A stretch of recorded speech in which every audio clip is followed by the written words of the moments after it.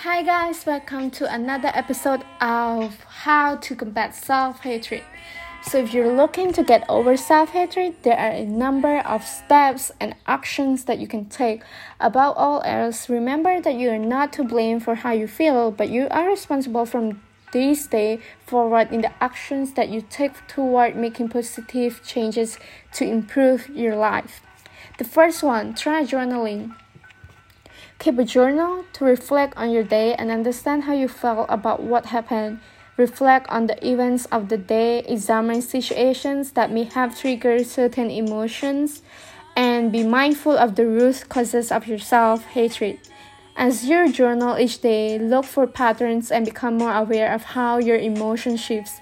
Research shows that expressive writing, such as what is done during journaling, can help to reduce physiological distress. The next one, challenge negative thinking. When you start to become more aware of your emotions and their triggers, start to identify the thoughts that you have when faced with negative events. Ask yourself questions about whether your thoughts are realistic or whether you are engaging in thought distortions. Try standing up to your inner bully by countering the inner voice with arguments to the contrary. If you find it hard to build up a strong voice on your own, imagine yourself taking on the role of a stronger person that you may know, like friend, famous person, or superhero, and talking back to the critical voice in your head. Next point, practice self-compassion. Instead of hating yourself, practice showing yourself compassion. And this means looking at situations in a different light, seeing the good things that you have accomplished, and ending black or white thinking. Was that one bad thing that happened really the end of the world? Could you reframe the situation to see it as a setback instead of a crossroads?